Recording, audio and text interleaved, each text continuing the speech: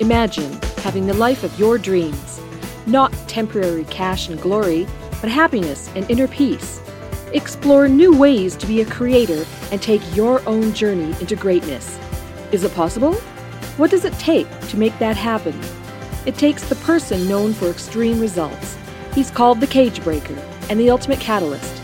Coming back from the brink of death and now crushing it for himself and his clients, this is Your Ultimate Life Podcast with Kellen Flukiger. Hello and welcome to today's episode of Your Ultimate Life, episode 675. And today I'm really excited. I am blessed with the opportunity to have as a guest the happy, impressive, way cool international millionaire, Rashid Huda, who has come to teach us about his version and thoughts about creating the ultimate life. Welcome to the show, Rashid. Thank you. Honored to be here. I'm grateful to know Rashid. I've had the opportunity to know him for several months now and to work with him a bit. I had a chance to appear on his show too and talking about how we need to embrace our true selves. And as you see in the background, if you're watching the video, embrace your inner weirdo. And I love the fact that he talks like that because often we think we're weird. So do you think you're weird, Rashid? Absolutely, without any doubt. Without any doubt, he's weird. So he's given you permission to think whatever you want, I suppose. All right. So one of the first things I like to ask is, in creating the ultimate life, I had to give it a definition. And so I said, the ultimate life is creating a life of purpose, prosperity, and joy by serving with your divine gifts. How do you view the ultimate life? What's your definition of having the ultimate life? My definition of the ultimate life would be creating what I call a freedom lifestyle, which is to organize your work in such a way that it allows you to live being the weirdo that you are. Organize your life in such a way that it allows you to live being the weirdo that you are. So tell me more, because I know you do things to add good to the world and to create help and joy for others. So what is the weirdo that you are? I'm assuming you're creating the life so you can live being the authentic version of yourself. Tell us more about what that is. Well, I just turned 68 earlier this month, and I have lived for the most part the way I have wanted to. Not all of them were happy, but it was my decision. Not other people were happy about it, but all of that is what it boils down to is you have a choice to create your own life the way you see it correctly, because nobody else can do it. And by living the life that you want to live, the life that you're meant to live, you're adding to the world in a way that nobody else can. Well, there's some really powerful things there. One, as you live the life that you well, first of all, you get to create your own life. That's a powerful truth many never really believe or click to. Is that right? Mm-hmm. All right. That has been my experience with most people, yes. Yeah, me too. And what you also said is that often you're going to get external resistance, people who don't like it, who don't agree, who have something to say, who maybe get negative or do whatever they do about it. And you have a choice to either allow that noise to distract you or to simply kindly ignore it and move forward with what you want. How hard is that to ignore? It could be as hard as you would make it. And I did for a long period of time, made it very hard to do that. But that was also got me to a place where I said, no more. So why do we let it be hard to ignore those who have no right to tell us how to live or what to do, and really have no knowledge because they don't really know the inner outer workings of our life anyway. So they don't have any business doing it, but we let it be hard. Why do we do that? I would say I don't know the exact answer, but I can tell you why I did that. Is Please. Because I cared too much about the people that were expecting things from me that I felt at times that I owed it to them for various reasons. Part of that being the commitment that I had made to them. Part of it being I felt obligated. You have this feeling about your parents where you feel that you owe it to them for bringing you into this world and allowing you to become who you are. So all of those things did play a role in it. And it got to a point that when I realized that it was time to move on and be true to myself rather than trying to accommodate everybody else, I did that. And that was about, 11 years ago. 11 years ago. Wow. So 57, you were a little later than I did. I did that at 52. It's interesting that it was that long. So what I heard you say is we have a false sense of obligation. And there's no question that we have obligations. We create them, and when we make commitments, we should keep our commitments. But at the same time, we allow others' expectations to invent commitments for us. So people expect, and as you know, I have a name for that, WITOT, what I think others think, right? Mm-hmm. And so we have this invented set of commitments that stem, I thought I heard you say, from what we think, or even what others say they expect of us, which is different than things we have considered, and in that consideration made a commitment to do. Correct. And part of the liberation then is choosing to evaluate your commitments and the expectations and then chart your own course. Is that what I heard you say? Yes, sir. Okay, good. I totally agree with that. So I have a question. There's a million, at least a million, maybe more, coaches and consultants and people online who talk about do what you love and the money will follow, tell your story, make an impact, live authentically, and say the same words that I say, that you say, and they draw on that yearning that we all have to be true to who we believe we are, yet we know the failure rate is spectacular. The number of people actually follow through on those kinds of commitments and actually say yes and do the work are small. The estimated completion rate of online courses is 5% or something. So the question I have for you is, do you really believe it's possible to create your ultimate life as you've described it, or is that all just hype? Oh, it's absolutely possible. There is no ifs, ands, or buts about it. Tell me more. I want to hear more about that. What it takes is a commitment. And one of my favorite quote is by W.H. Murray, who led the Scottish Himalayan team way back when. But it's called Commitment. And there's one line in it that I sum it up, the whole thing sums it up, that when one definitely commits oneself, then providence moves too. Wow, that's a powerful statement. I want the listeners to ruminate on that for a minute. When one definitely commits oneself, providence, the unseen, the universe, God, moves also. Yes. So that means two things. Go ahead, finish. And he talks about all the unseen, unexpected, miraculous connections and resources that showed up that stemmed from that one definite commitment that he sums it up. Wow. So that means that you, and you listeners, me, Rashid, everybody, you have the ability to motivate and access the power of God, the infinite, the universe, providence. Is that what you're saying? Exactly what I'm saying. So imagine that for a minute.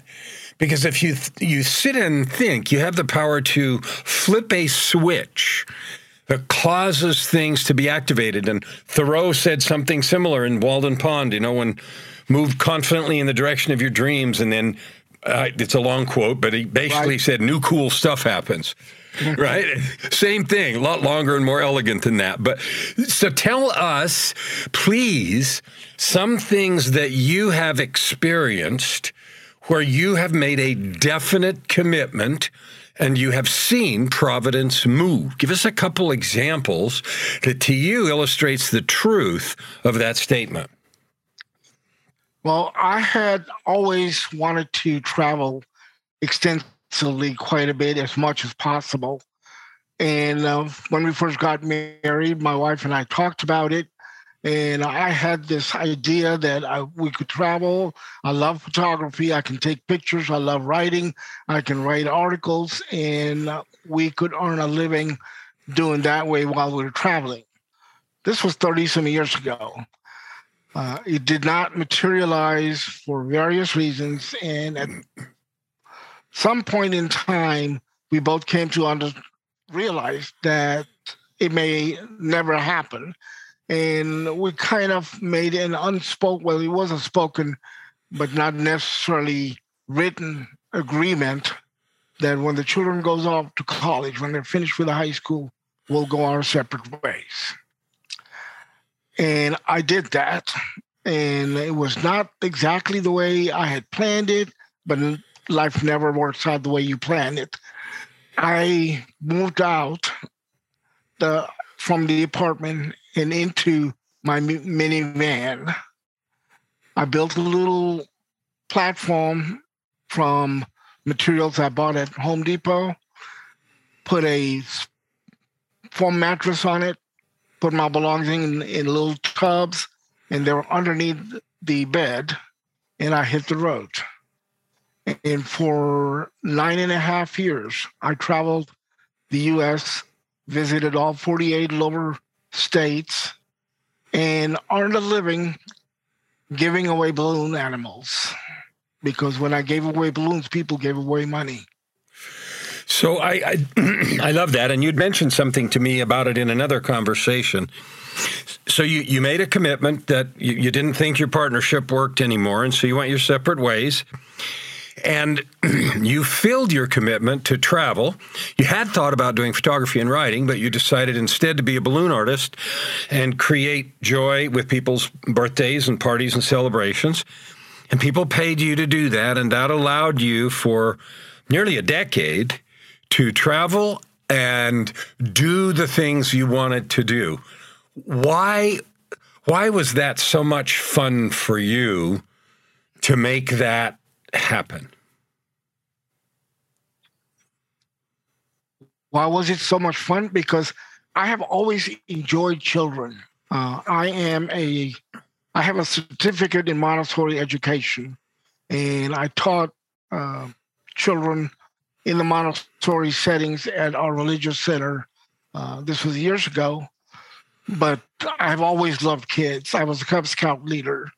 So I enjoyed the company of children, and I can be like them when it comes down to it. So that was one of the reasons it was so much fun, because that's who I am. And the other reason it was so much fun was because I took this philosophy that came from a little button that I bought at a party supply place. It said, balloons are for kids of all ages. I'm hearing you say two. No, continue. It looks like you had another piece to say. Go. Yeah. So I had my oldest customer was 92 years old. Well, let me rephrase that. The customer was 94 years old. The recipient was 92 years old, which was his wife. And every time they saw me, he wanted me to make a balloon flower. And he would take it from me and present it to her. And they'd been married for 70 years the last time I saw them. Okay, so this is very touching for me, because I have had such bad luck with marriages, married and divorced 3 times. So the woman I'm with now is an angel, and so that will be forever. But My first pile of stuff didn't work so well. So I'm hearing two things. It allowed you to serve those people that you love serving, children with their innocence and joy, and you got to be with them and be a child with them, create joy and fun for them by making balloons. And then the button expressed it to all of our joyful, innocent nature, which was reflected in the 94-year-old man giving his 92-year-old wife balloons every time he saw you. And that's, sometimes that innocent joy is the most powerful, most beautiful thing that we can experience. And we give it up so often and so easily because of what other people think and what we're supposed to do and all the rest of that, right? Correct. So here's what I know. Like always, our time, because these episodes are short, we're nearly done, but I need to ask you one more thing. I know that today, part of your work, one of the things you do, maybe you're still doing balloons for people too, but one of the things you're doing is coaching people to help them understand that when they move with confident decision, divine providence moves. They can have the life of freedom that you're talking about and live in their gifts and talents. So I'd like you to describe that a little and then tell people how to get a hold of you if they want to.